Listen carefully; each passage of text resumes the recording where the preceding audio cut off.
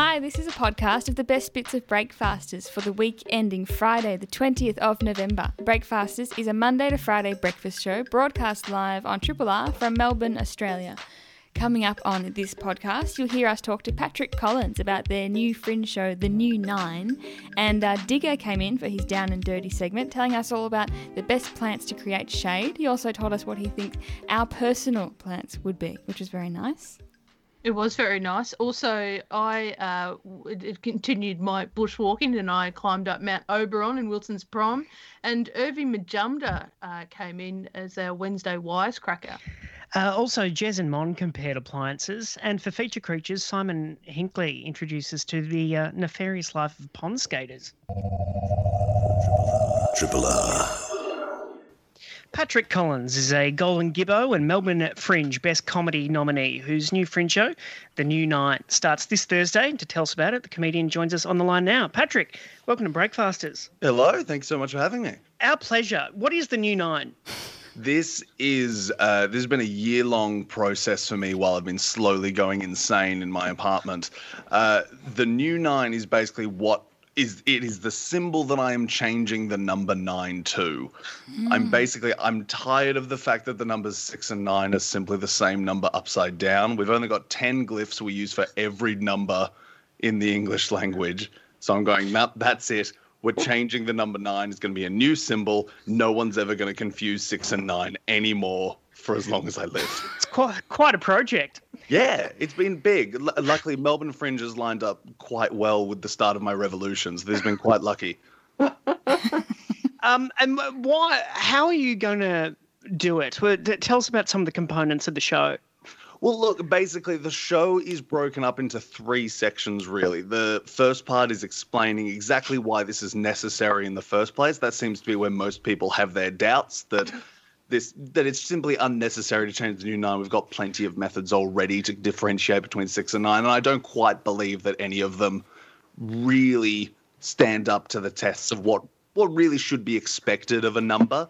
The second part is actually introducing the symbol that I have come up with to be the New Nine and convincing people that it is quite as brilliant as I actually believe it is. Yeah. And the last section really that's the nitty-gritty of it, which is how we're actually going to change the entire world and get everyone on board with this, which really is why I need everyone to log on in the first place. It's a good thing I've made this funny, but that's really the part that I need people to follow along with, because we can't start this revolution if people just, have a good time and then go back to their normal lives. I really need people to get on board and quick. And is this an obsession that is probably typical of the way your brain works? Do you get obsessed over things and demand revolution? Like, sort of. I don't know. I learned harmonica in lockdown, and I haven't asked everyone else to get on board with that. So I don't know. Maybe it's just to do with the New Nine. It can be hard to tell. But I mean, how's the harmonica going? Oh, poorly. Yeah, I really gave it a couple. I think I was more focused on the harmonica in the 4 weeks I was waiting for it to get shipped to me than I was in the 3 weeks that I practiced it. But I can play piano, man, so that's a start. Oh, great. That's all you need. That is good. It really is all I need. And then, so the show's online. So fascinated by the way different comics start shows. Yeah. Especially in this Zoom culture. Well, yeah, it has been odd because the weirdest part is I've already done it.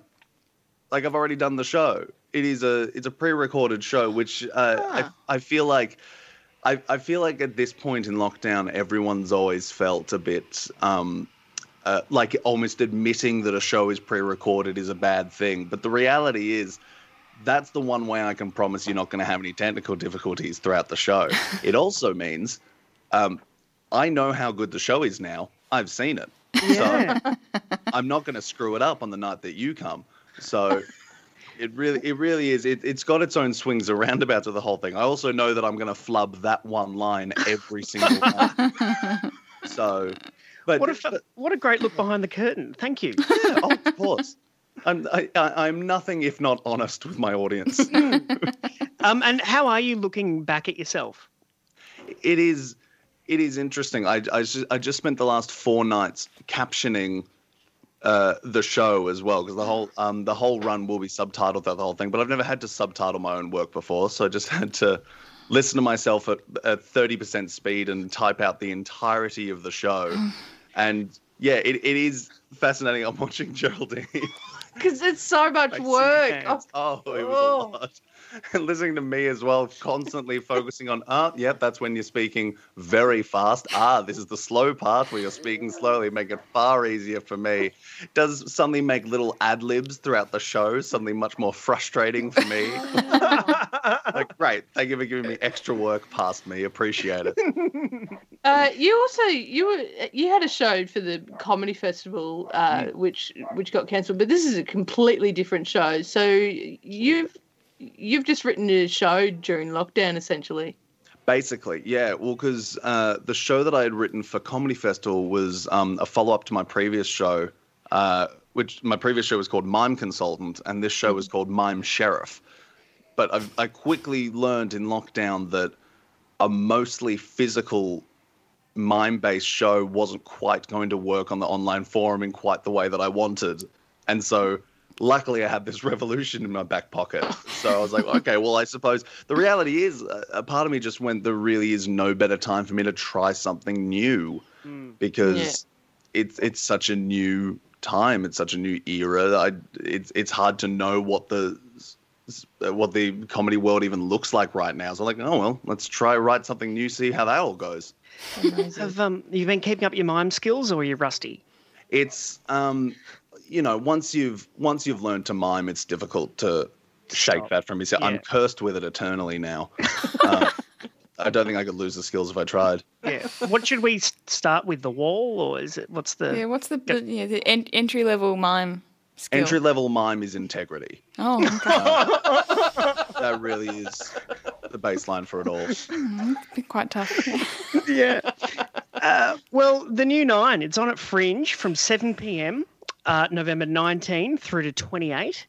How many shows is that? 1, 2, 3, 4, 5, 6. 6 across the whole thing. Yep. And it's all online. You can get tickets via melbournefringe.com.au. Anything else you want to tell us? Look, come for the comedy. The comedy's all there, but please don't be on the wrong side of history. You don't understand this one. That's right. It's The New 9 by Patrick Collins. Thanks very much, Patrick. Thanks so much for having me. Triple R. Dirt, dirt, dirt. It's where you grow your plants. Dirt, dirt, dirt. Hey, you got some on your pants. Can you stop thinking about dirt? Gardening guru Digger joins us on this fine Wednesday morning to get down and dirty. Hey, Digger. Good morning, or morning, listeners. Isn't it cracking morning? It's glorious. I was almost to start making school lunches early, but just couldn't. I'm just staring at the beautiful sun. That's right. What and as the weather warms up, what should we have in mind? Well, yeah, we need to think about shade. Obviously, as time goes on, things are going to get hotter, and it takes some time to build shade. Yes, you can run out to the sausage shop and buy yourself a shade sail, but ideally, the long-term plan would be to get something in the ground and do it naturally because of all the other benefits of having, trees and climbers and whatever it is of having natural shade for cooling. So I sort of thought I'd run through a little list of some of my favourites, but it more comes down to, you've got to think about your personal preference too, because everyone has different ideas of the level of shade that they like. Have you ever noticed that? Some people's like, oh no, it's too cold here, it's too cold, I need some sun. And some people are like, it's not shady enough, so different plants throw different shade. Thermostatically incompatible.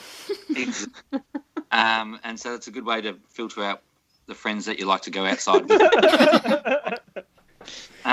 So the first one I thought about was mulberry, mainly because they're in fruit now, and so they're just chucking out huge volumes of fruit. So a mulberry tree is quite large, so you've got to think about where you're going to put it. You need a decent-sized yard for it. But they form this beautiful full umbrella. Like you could literally, an established mulberry, you could put a chair and table and have a wedding function underneath a mulberry. You could easily fit 40 or 50 people underneath them, which is just magnificent, but it's very shady. We're talking full shade.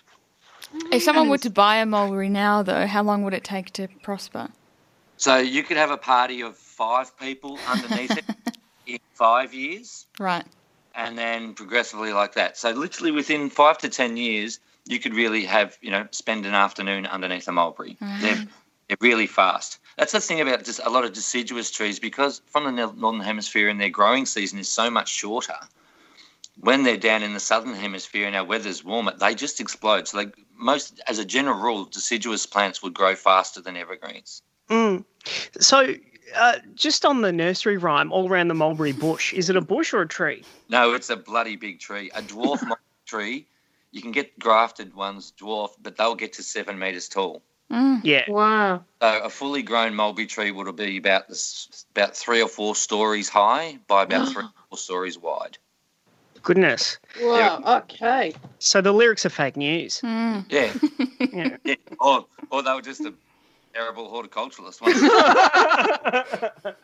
Their parents told them lies and they thought they another one is a fig. Most people have spent some time underneath a fig tree, and they throw really good shade too. So I'd say figs are probably better if you want to have a picnic rather than a sit-down event.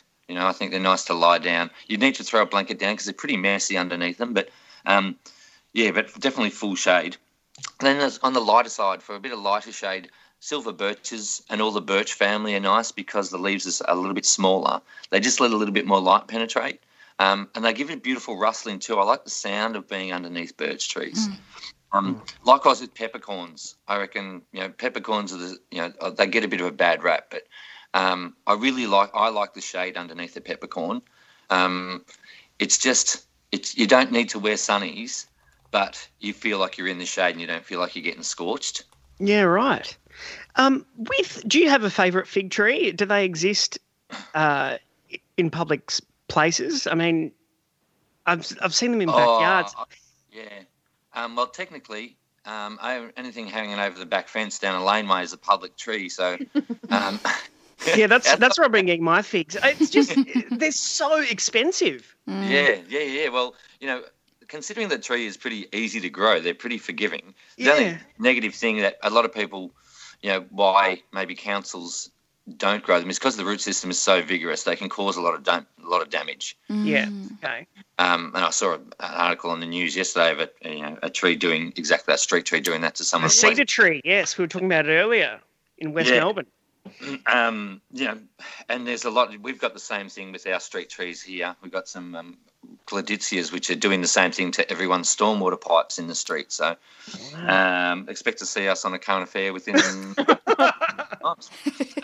Eucalyptus. Obviously, eucalyptus do throw a bit of shade, but they're actually not renowned for their shade. It's very, very dappled light. And you got to really think about being underneath the eucalyptus tree. Now, there are a lot of eucalypts that do drop limbs as part of their, just natural growth habit. Some that don't. That kind of reminds me, I was thinking about you guys and what sort of, I thought maybe I'd try and guess what sort of tree or shade that you guys would like. Oh.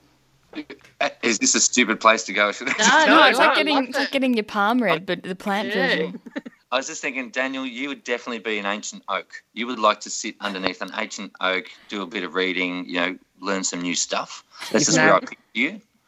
Mon, obviously, you'd be on a patio with a grapevine over the top of it. And Jez, I just immediately, you were the first one that came to my mind. It would be sitting under a coolabah tree. Oh, yes, mate. Yeah. With a box of coolabah as well. Beautiful.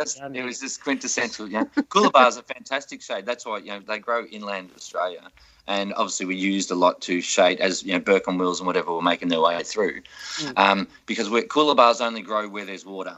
So if you find a coolabah tree, you know that there's water underneath it. So there you go. But I just thought, Jess, coolabah for sure. Yes, mate. How satisfying. So mulberries, figs, peppercorns, eucalyptus, they're all throwing shade for us. They're all throwing shade. If I've got a little minute, just veggies. People are always talking about, veggies. It's too hot in Australia, remember, in the afternoon in summertime for your exotic vegetables.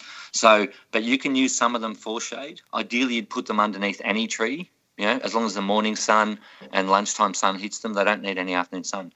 But we can use things like corn or climbing beans, or even if you had made a frame and put a pumpkin or a climbing zucchini and made a tunnel Oh, cool. After later on today, Google pumpkin tunnels and it'll blow your mind.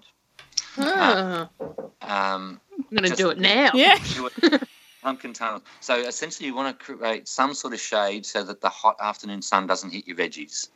But if Because you're it's just creating hot. the shade with the pumpkin plant, will that affect the pumpkins, them growing? But the pumpkin root system would be in the shady part. Okay. So the way that most pumpkins freak out because they're hollow and they need to use a lot of water. So if they're in full shade, if the root system's in the shade, it won't dry out, and so it should be able to support the upper canopy and have the pumpkins just hanging down in the middle of your God, pumpkin. is that an OH&S concern?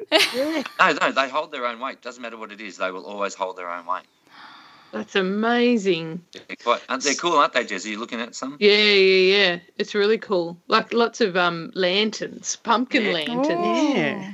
Yeah, it's pretty cool. So, but we're going to have to wait years for our shade to kick in. Yeah, so, well, it's something like a grape. Within under 5 years, you'll have a good amount of shade. Yeah. So I think the most important thing is really plan about the placement of it because you really get one chance at this. Yeah. So think about the areas where ergonomically good for you to entertain or be underneath in the backyard or the front yard or wherever it might be, and be very strategic. Do your research about how the dimensions of the tree, what it's going to get, how big the root systems are, because I always think if you're going to plant a tree or something that's going to provide shade, even a grape is going to be there for 100 years. Yeah. It's going to be your legacy. It's a multi-generational exercise, so it's a pretty important decision to make. And it's what too a wonderful much pressure. No, take it on, embrace it. Like, maybe I'm just the only weirdo that looks around at all these big old trees and goes, I wonder who planted that. Someone planted that, and I want to be that person. So take it on. This is your legacy. Go for it. Make up a little sign. Make sure everyone in 100 years knows exactly who planted it. Oh, how inspiring. Digger, thank you. I guess we'll let you get back to staring out the window and neglecting your children. Yeah. I've got to get cracking on these sandwiches. Thanks, mate. Thank you. Triple R on FM, digital, online, and via the app. I feel like I've gone through a few stages this year, like stages of lockdown. I know we're out of lockdown now, but things haven't changed much for me here in Venus Bay because it's still, it's the same. Yeah, isolation. I'm still doing. Yeah. So, and it feels like the first part of lockdown was doing the DIY in the garden, getting out the Agapanthus, building the lesbian pit. That took up most of my time. Then that was finished. Then I moved on to birds. Birds are still around. They're still there for sure, absolutely. But less kind of focus every day on finding birds. Yeah. And now I've moved on to bushwalking, as I've mentioned before, so a bit of a combination of all three, really, with the bushwalking, looking for birds, being outside, getting fit. And because I've, have been isolated and, Melbourne was in lockdown, so quite often when I'd go for my bushwalks, no one else around. So, and there was a time where Kath and I would go together, but it's a different pace, and I was quite happy to, she likes to walk ahead, and I'm happy for that to happen. So we just worked out maybe just go bushwalking on your own. I'm like, that's a good idea. And it was a couple of weeks ago, I was at Wilson's prom and I walked up Mount Bishop, and I was coming back and I was telling Kath about it, and then someone said, "Oh, where'd you go at, like Mount Oberon?" And I was like, "No, Mount Bishop." And I'm like, "Where's Mount Oberon?" And Kath was like, that really big mountain across from you? Like, that's Mount Oberon. That's the real mountain. Yeah, it was like we used to go there all the time as a family. Like, Mum and Dad loved Mount Oberon. We would always walk it up there as kids. I was like, oh, I see I see what you've done there. You've Plant done a a little. Yeah, you've done a little. Oh, you think that's a mountain? Why don't you? You feel really good about climbing Mount Bishop. Have a go at Mount Oberon. Why don't you? I'm like, okay, no problem. So yesterday I went. I will, and also I did look up someone wrote a note about Mount Bishop saying that it is not as high as Mount Oberon, but is more challenging. Just steeper. Okay. Oh, yeah. Just So thank you. Yeah. This So is in I- the prom. Yeah, in Wilson's Prom. So I had that in my head, thinking, well, I've conquered Mount Bishop. This is just a longer walk. I can do Mount Oberon, no problem. Yeah. And so I drove up there yesterday, and I'm so used to, like, last time I was there, like, lockdown hadn't finished yet, or it only did, but the Ring of Steel was still up, so there was getting a park, that sort of thing, absolutely no problem. But this, I drive up and there's cars all parked along the road. I'm like, oh, what's happening? Everybody's here. But it was fine. I think I just arrived at the right time where I pulled into a park that was like 3 spots from the start of the walking track. And I'm like, this is, and there's a car in front of me that turned the other way. I'm like, what are you doing, mate? There's a park right there. What are you going? I don't know where that Dumbo park, but anyway, I got the sweet park. I feel like we're off to a bad start when you want to park close to the entrance for an epic walk. Yeah, well, no, everybody wants a sweet park. No, sweet you're right. park's a sweet park. You know? Yeah. I love a sweet park. So I get out and then just straight uphill, off we go. And I'm like 100 metres in going, oh no, this is worse. This is heaps worse. Yeah. Like at Mount Bishop, I think you start off a bit flat and then it kicks off. But it's just, straight away, up we go. And I'm like, okay, no problem. I just took a few rest breaks but I was walking and it wasn't that crowded at all. Like, I don't know where all these people in cars were, but there was no one else around. So I'm kind of going at my own pace, thinking, I've done a few of these walks now. I'm doing all right. And then I hear chatter in the background and it's like 2 people coming up behind, conversing as they talk. I'm like, okay, that's how fit they were. They could talk and walk at the same time, like without, like the amount of times I've walked up hills, and that's the other reason why Kath and I don't go together. It's like there's no talking. I can't chat while I'm walking uphill. Can't do it because it's all about the breathing. I just want to breathe. Thankfully, and also it's kind of I previously felt on top of the world of like, I'm getting so fit, but then I'm like, I'm not fit at all compared to these 2 young'uns walking past me while they're having a chat. So to disguise how unfit I was, thankfully, combination of the birds, to BirdLife had sent me a thank you thing for doing the bird count, and part of that was I got a BirdLife hat. So I had my BirdLife hat on, and then I had my camera. So it was like I just stood there and was pretending to look for birds. I'm like, I'm not out inspired. Of breath. Yeah, I'm so inspired. There's some. I'm sure there's a bird in this. Yeah, really got to capture this moment. Yeah. No, go on. But I worked, that disguise worked, and then I walked. I absolutely made it to the top, and but as I was going up, they just have stairs and rocks and stuff for the last little bit, and so I was coming up the stairs, and then that couple that walked past me were coming back down, and I'd stopped to let them. There was a gap. I said, I'll move to the side so to let them through, and they went, oh no, you come up, and I was like, oh, don't make me. So I had to kind of heave myself up and pass. And like, thanks, guys. Just if someone wants you to play through.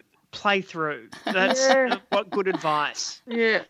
But I think it was more once I was up there, and then also once I was walking back down, I was like, absolutely, they made the right call in doing that. It just wasn't safe. There wasn't enough room where I was standing, and it's easy to walk up and, you know, maintain balance than it is to walk down.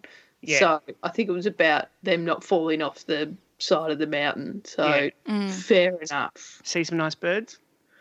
I did. I saw some gang cockatoos, and it's the first time I've seen them, like, you know, this year. So it was pretty exciting. I saw a couple of new birds that I hadn't seen before. So it was Yeah, right. No one can take that away from it. Yeah, exactly. I had a similar experience when I was in Edinburgh when I was 20, and I was staying with my cousin and his partner, and they were both personal trainers, which I should have realised. And they said, "Oh, we'll go up Arthur's Seat. You know, we'll go." And I just thought, I didn't think it was much of a walk. I'm like, oh, it's in the city centre. It's just like a small hill with a good view, and wore like the wrong, you know, just wore jeans and sort of boots, like not hiking boots, not runners. Yeah. And they're like, you're out to go? I'm like, yeah, let's go, let's do it, whatever. I'm younger than you. This is fine. I got, I don't know, probably like 20 centimetres up it, and one of them said, oh, do you have asthma? I said, oh, no. I said, oh, no. Nah. I said, oh, maybe. And they said, no, you don't. And I said, no, I guess I don't. I don't know. And then eventually made it to the top, and I was like, oh, wow, this is beautiful. Really glad I made it. You know, what an achievement. And then saw a guy cycling up it, cigarette in his mouth. Oh, how very Scottish. Yeah. I was like, here I was praising myself as like a young, 20-year-old in fine health, making up to the top of the mountain in jeans, and he's just sucking on a dart on his bike. Well, that guy wins. Melbourne's own Triple R. On another morning of no new cases in Victoria, it's an additional pleasure to welcome back to Breakfasters this week's Wednesday Wisecracker, Urvi Majumdar. Hey, Urvi. Hey, how are you guys going? Good, thanks. Good. Excellent. Good. Awesome. What's your goss? My goss is that I'm just having a little bit of a hard time, like, being a grown-up at the moment. I know every lame person says that, but I feel like I'm actually struggling. Like, one thing that doesn't help is that I've recently fallen through the cracks of our driving system, in that I just rolled over to my full license, but I'm driving around illegally with my L plates on, because I don't. Wait, but that trick only works if you have an instructor, like someone in your passenger seat. Do you have a blow-up doll sitting in there or something to pretend? My boyfriend. He looks like a driving instructor sometimes. He's got glasses, so sort of helps. It's just because I don't want people to think I'm a normal driver when, like, technically I am, but I almost failed my driving test and only got it when I was like 25 or something, really late, and then I've just not driven since then and rolled over, like, onto my P's, onto my full license. So it's really tough. I just want people to just think I'm normal. Yeah. So you want people to be cautious around you? Yes. Yeah. But I think it is illegal. I think it is. It's absolutely illegal to do that. But from what I think, fair enough. Like, yeah, safety of others. Have you had any altercations? Like, have you done something wrong on the road and other cars have given you grief? Not yet, but well, actually, because they see the L plate. They see the L plate and they're more That's forgiving. What I want. Exactly. Well, one thing did happen during lockdown. Me and my dad, he picked me up and we were kind of going back to visit my mum. Like, she was alone. Anyway, this is like harsh lockdown. It's like when it was all really eerie in the city and no one was out. So I looked really sus because I was like driving at like 2k per hour through the city in a like van looking car. And the cops pulled us over, and the most stressful part of that was just trying to like parallel park in front of the cops. Because they're like, hurry up, and it took me like 10 minutes. But I think they saw the L's and were like, all right, you're just clearly just trying to get home. Yeah. What about a baby on board sticker? Yeah, that's a way better option. I didn't even thought about that. I saw a car on the road recently as well. Their license plate was, I shouldn't say it, but it was psych, like PSYC, then 01. And I'm like, Okay. Nice. You're announcing that you're psycho. Oh, I should also get that So play.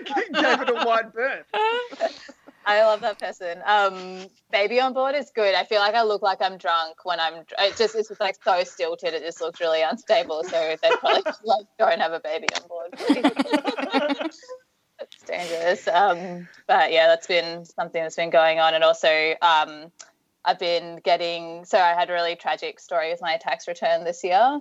Which is another adult. This is like the epitome of why being an adult sucks. So I thought I was getting back $4,500 in my tax return. That was the estimate. So I was like, sick, I'm going to start buying some skincare, like all this stuff. Then I got my actual tax return back and it was like $100 because they're like, we automatically gave all that to your uni fees that are just a huge debt. No. And then I got another notice and my dad's like, look closely. And it was actually that I owe $500 to the ATO. Oh. I know, it's so shit. And then, so now I'm like, okay. Then they're like, you've only got 40,000 left to pay off your student debts. So it's like, even if I save all my receipts and do all that boring stuff, the more tax return I get, the more it automatically goes to pay my debt, which is just like, why would I bother? Not fair. Yeah, no, tax evasion I think is the way to go. That's yeah. Get fired from work if anyone's listening. Tax evasion, yeah, it's tough. Did you guys go okay this year? My estimate was very accurate, so that was good. I didn't think they could get it that wrong, telling you get $4,000 and then basically nothing. Yeah, who was doing the estimate? Were you just going, I reckon I might get $4,500? No, I've got like an accountant.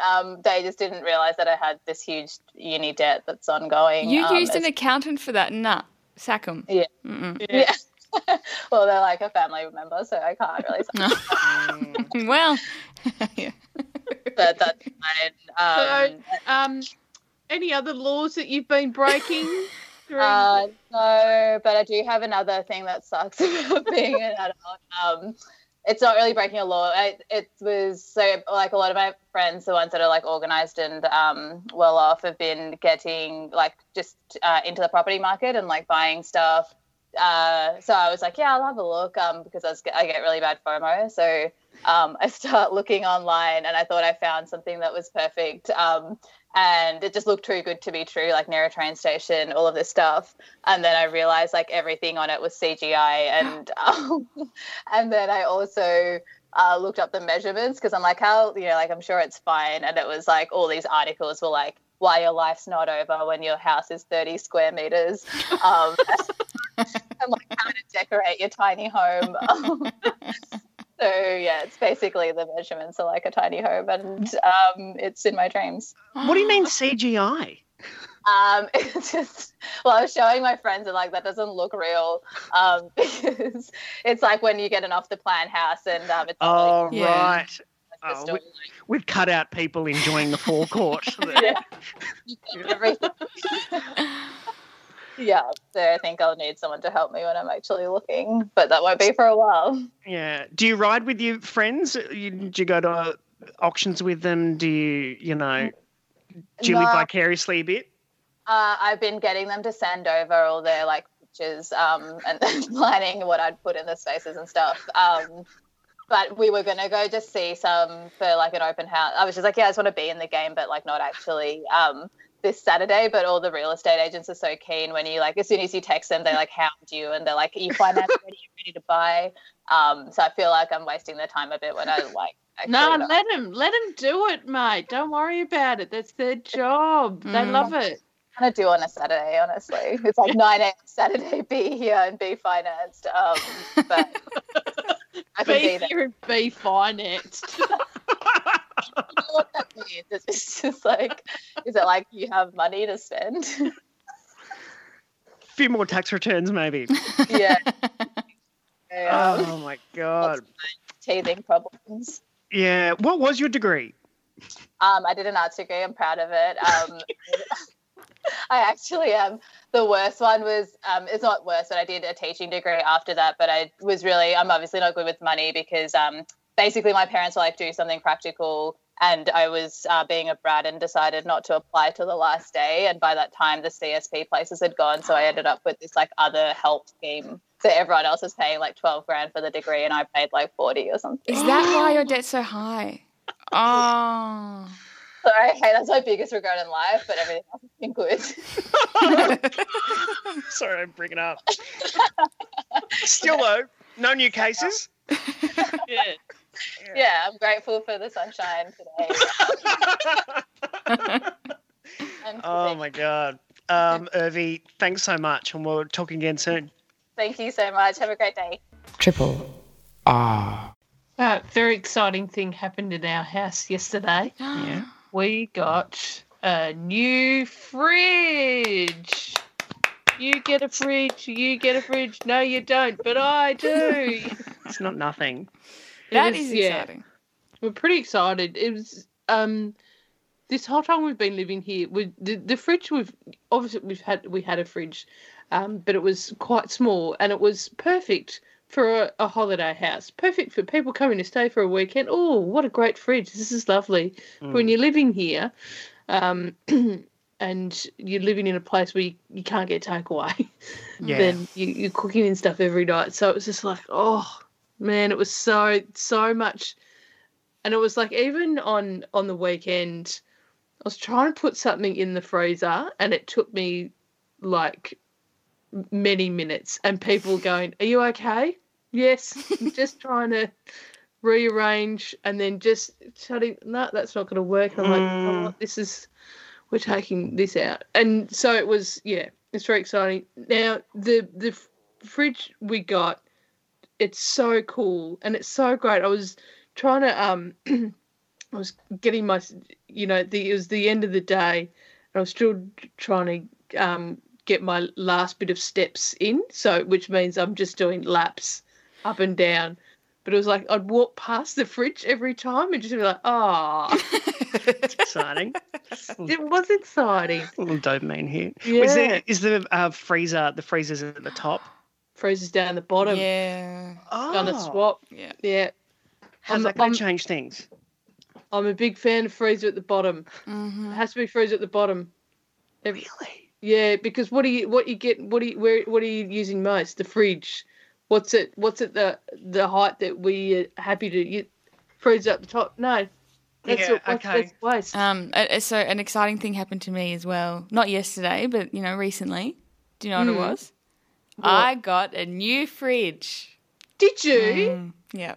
What's going on? They're fridges.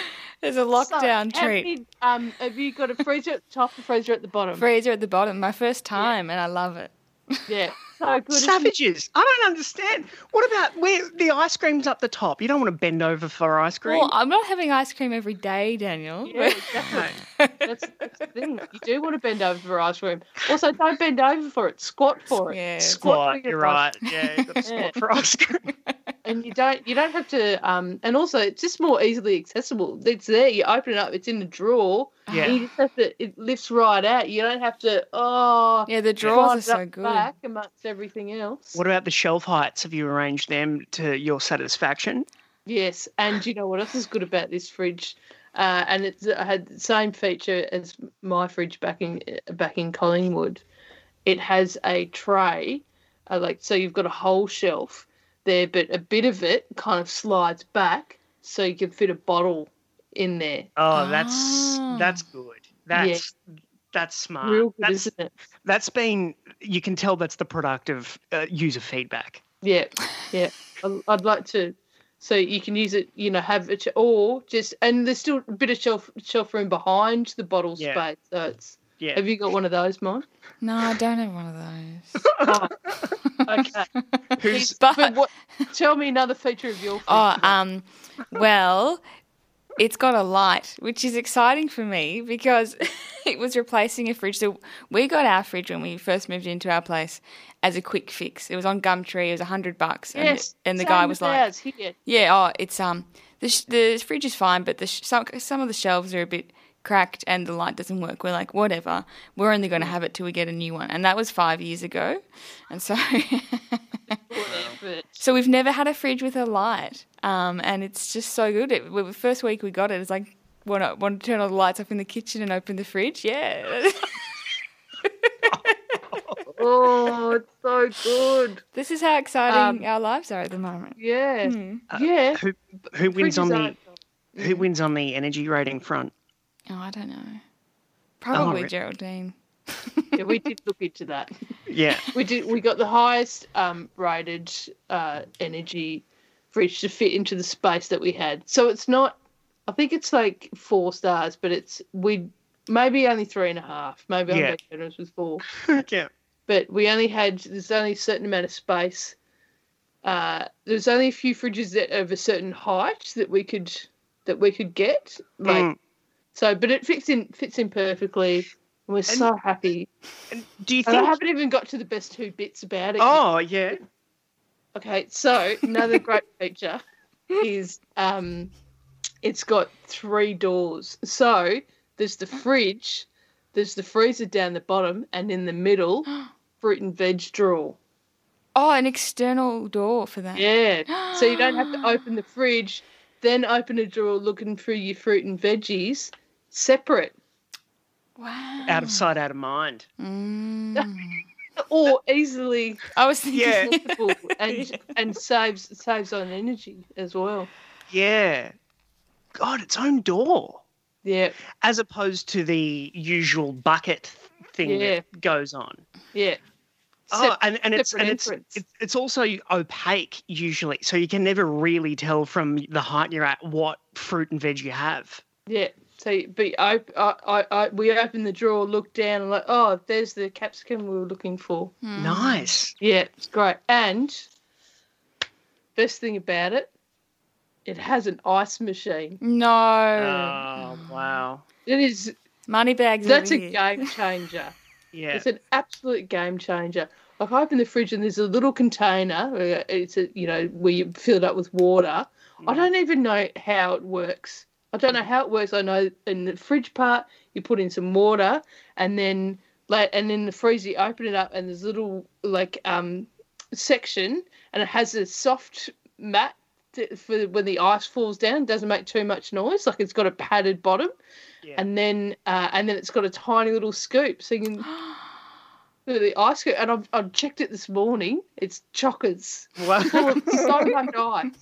So much ice, which is great because one of Catherine's flaws is that she doesn't refill the ice tray. One of my pet, like, if you're gonna twist that thing around, let the ice fall out, you take that whole thing out and you fill it back up and you put it back in. Yeah. And Kath wouldn't do that. She'd just twist it and then leave it. Bugger off. Yeah. I mean, that's the thing. Filling an ice tray is one of my jobs, and I feel like the machines just replace me. Oh, but obsolescence. You'd enjoy it. You would enjoy it. Obsolescence. Like, thinking, would you like a bit of making someone maybe a nice tea or something? Oh, would you like a bit of ice and just scoop it up, put it in there all the time. In a tea of all the drinks to choose.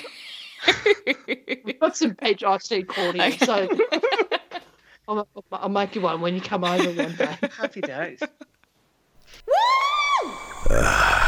That's right. Triple R.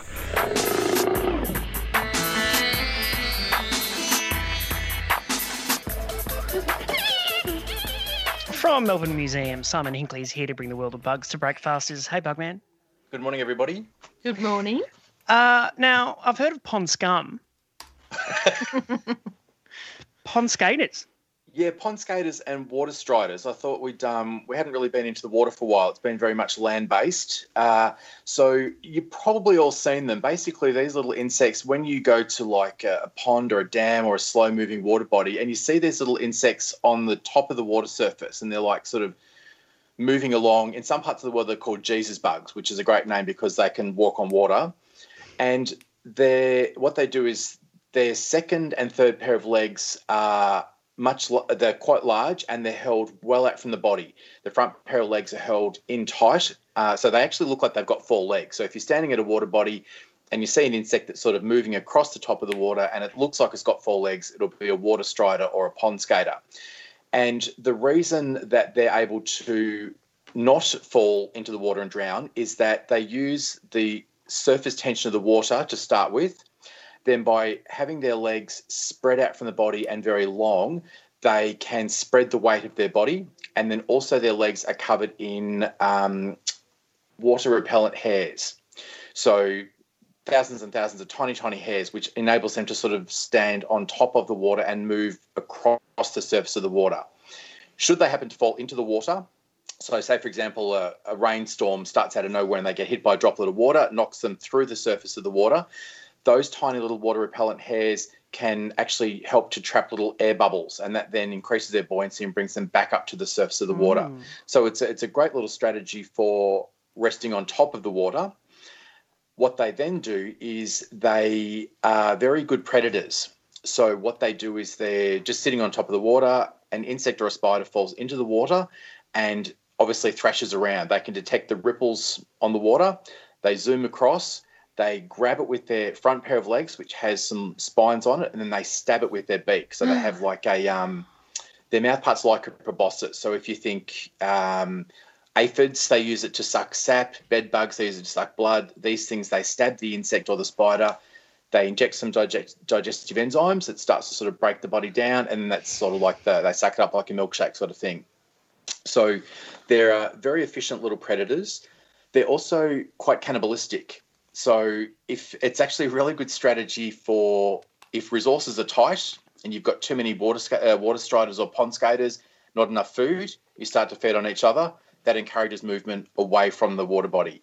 And not even your kids, in inverted commas, are safe. So if mum and dad are starting to eye you and food is getting scarce, it's probably a good time to fly to another water body, which is a great way for spreading the species and not having all the sort of breeding happening within one little population. So very efficient, energetic little predators. And there's about 37 or so species in Australia, but I wanted to ask, as a ballpark, how many species of insect roughly do you think live on the open ocean? Oh. Wait, so there are 37 species of pond skaters specifically? Yep. So in Australia, within this family Gerridae, there's about 37 species. So we don't have a lot in Australia. They're more diverse in other parts of the world. But how many species of insect do you think actually live full-time on the surface of the ocean? 2. That's a brilliant guess, Geraldine. Like I was thinking there's so much diversity of insects in the world. There's hundreds and hundreds of thousands of species. And yet on the open ocean, which is 70% of the world's surface, there's 5 species that live. Amazing. 0.0001% of the insect fauna have worked out how to live on the ocean surface. And they're a group of pond skaters. Well, they're not pond skaters if they're on the open ocean, but they're water striders. And the reason they've been able to do that is, as we've already discussed, the spreading of the body weight. Their water repellent hairs are really, really good, and they have a really good ability to jump. So if a fish comes up from below or a bird comes down from above, they can jump and move in the water. But it really sort of, I guess it blew my mind. I'd never thought about the lack of insect diversity in the oceans, which I suppose is not that surprising, but I'd never considered it before. Yeah. But that was a brilliant guess, Geraldine. I think that was, you should get to go. You can go home early for that. That was a very good guess. Yeah. Right, see you later. I'm against them. You know, are you in or are you out? Oh, interesting. And also, I can't. You describe they're cannibals that you described as energetic and efficient. Well, actually, if I'm now going to make them sound even less attractive, because now I want to sort of talk about their reproductive strategy, which is very problematic in this day and age. Not all of them. There's a one genus in particular. So basically what they do is they communicate with each other by tapping the water. So if you tap a certain number of times, it's like get back. If you don't get the get back tap back at you, it implies that it's the opposite gender. So you're like, oh, okay, now I'll send out a tap that says it's mating time, that sort of thing. There's one genus called Gerris, which use a fairly unappealing strategy. The males will often, when they get onto the female, after they've mated, they won't get off because it's like, well, I don't want anybody else having a go. I want, obviously, my genes to be used. So what that means is that the poor female, if she's having to then skate around the pond with a useless deadweight male on her back, so he will stay there for a while. There are some that are monogamous, so they will mate and the male will stay around her to sort of make sure no one else gets on, but without actually being on her. And then there are polygamous males that will attempt to mate with as many females as they can. But the one that really took the cake for me is a species called Gerus gracilicaunis. And what that does is the females have devised a way to shield their genitals, because basically then they get to choose. If someone gets on, it's like, well, you're not good enough, you don't get to mate. So what the males have devised is when they get on, they start tapping the water. And what that does is it says to predators, oh, hey, I'm an insect stuck in the water. If a fish comes up from below or a bird comes down from above, well, if a fish comes or an insect comes up from below, it's the female that's going to get taken because he's on top. What a jerk. So he's like sending out a come and eat signal, and if she doesn't make herself available, and he will then stop tapping. So it's this really amazing strategy where it's like you die or you let me breed. So it's obviously when we turn that into human behaviour, very, very unacceptable. But it's an amazing strategy in the insect world that they're having like a war within the species to sort of go, you're not good enough, I'll shield my genitals. Well, you're going to shield your genitals, I'll tap the water and bring the predators in to eat you. So it's this sort of arms race of mating strategies. Shocking. It is a bit shocking. God, They've got chastity belts. They do. They really do. They have to basically protrude their genitals if they think the male is worthy. And he's not bothering with that. So it's just like, well, I'll make you fish food. So you may as well just do it. And the fish underneath going, I wish these pond skaters would bugger off because they're... all the tapping. Yeah, well, all the tapping, and also if they're getting anything that falls into the pond. I mean, a pond skater is just hanging out for things to fall in. They are. They really are. And some of them will actually work, when they're not eating each other, they will actually work in groups. I was reading some reports call them like a pack of wolves. They will actually move en masse if there's a large food source. And obviously if you've got more beaks stabbing the prey, it's not going to get away. So they are very efficient predators. Where they do fall down, so to speak, is because they're on top of the water surface and because they're feeding on stuff that falls in, they're relatively impervious to water pollution. But where they are in a lot of trouble is anything that affects the water surface. So if you get some oils or anything like that coming into the water system that weakens that water surface tension, then they can't remain on top of the water surface. So they're actually, they're quite good. They're quite strong against pollution, but they're also quite vulnerable to pollution at the same time. So a really interesting little group. And anything, like if you go to any water body in Melbourne, there's a good chance you'll see them. So the next time you see them, or the next time you're standing at a water body, look down and see if you can see water skaters or water striders or pond skaters. Hopefully you're not going to see, we don't actually have that particularly unpleasant species in Australia that's harassing the poor females. They will actually... sorry, what about the piggybacking one? The piggybacking one, we do have that genus in Australia. I think we do have, I'm not sure if we have the piggybacking one, but we certainly have some examples of that genus. And it's interesting because the females, they will also, when the male first gets on, they will try like a backward somersault. So they'll try to sort of dislodge him. If he gets to get on, then she's like, well, there's no point expending energy. But it's interesting in the sense that I guess if we have time, if we can watch that, it'll be, what does she come up with next? Maybe she comes up with something, because it seems to be like active coevolution to sort of almost like thwart each other, or to make sure that it's the best mate selection. So if we're here in X number of years and we look at this species again, the female may have come up with some ingenious thing to make him at risk of predation, or, maybe she's got some amazing new strategy to thwart the losers. Sorry, Mon? To spice things up in the water. Exactly. Keep things interesting. Well, I do think, the risk of death is getting a bit too interesting, but that's what they've decided to go with. And speaking of poor behaviour, and the museum's back open. Punters are back. The museum is back open. I was there yesterday and there were people inside, which was very novel. So, yes, the museum is open. Science Works, Immigration Museum and Melbourne Museum. It's ticketed entry just to keep numbers safe. So basically, if you want to go, everything's sparkling. There's distancing, sanitizer. Jump online if you want to book a ticket, and come on down to the museum. It's all good. All right. Yeah. Holiday's over for you. The crowd's back. Exactly, Daniel. Bugman and Pond Skaters. Thanks heaps, mate. Thanks, everybody. Thanks, Bugman. Independently yours, Triple R. 102.7.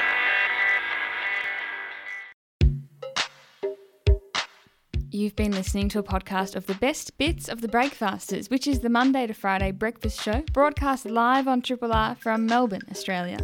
Feel free to get in touch with us via Facebook, Twitter, Instagram, or via the Triple R website.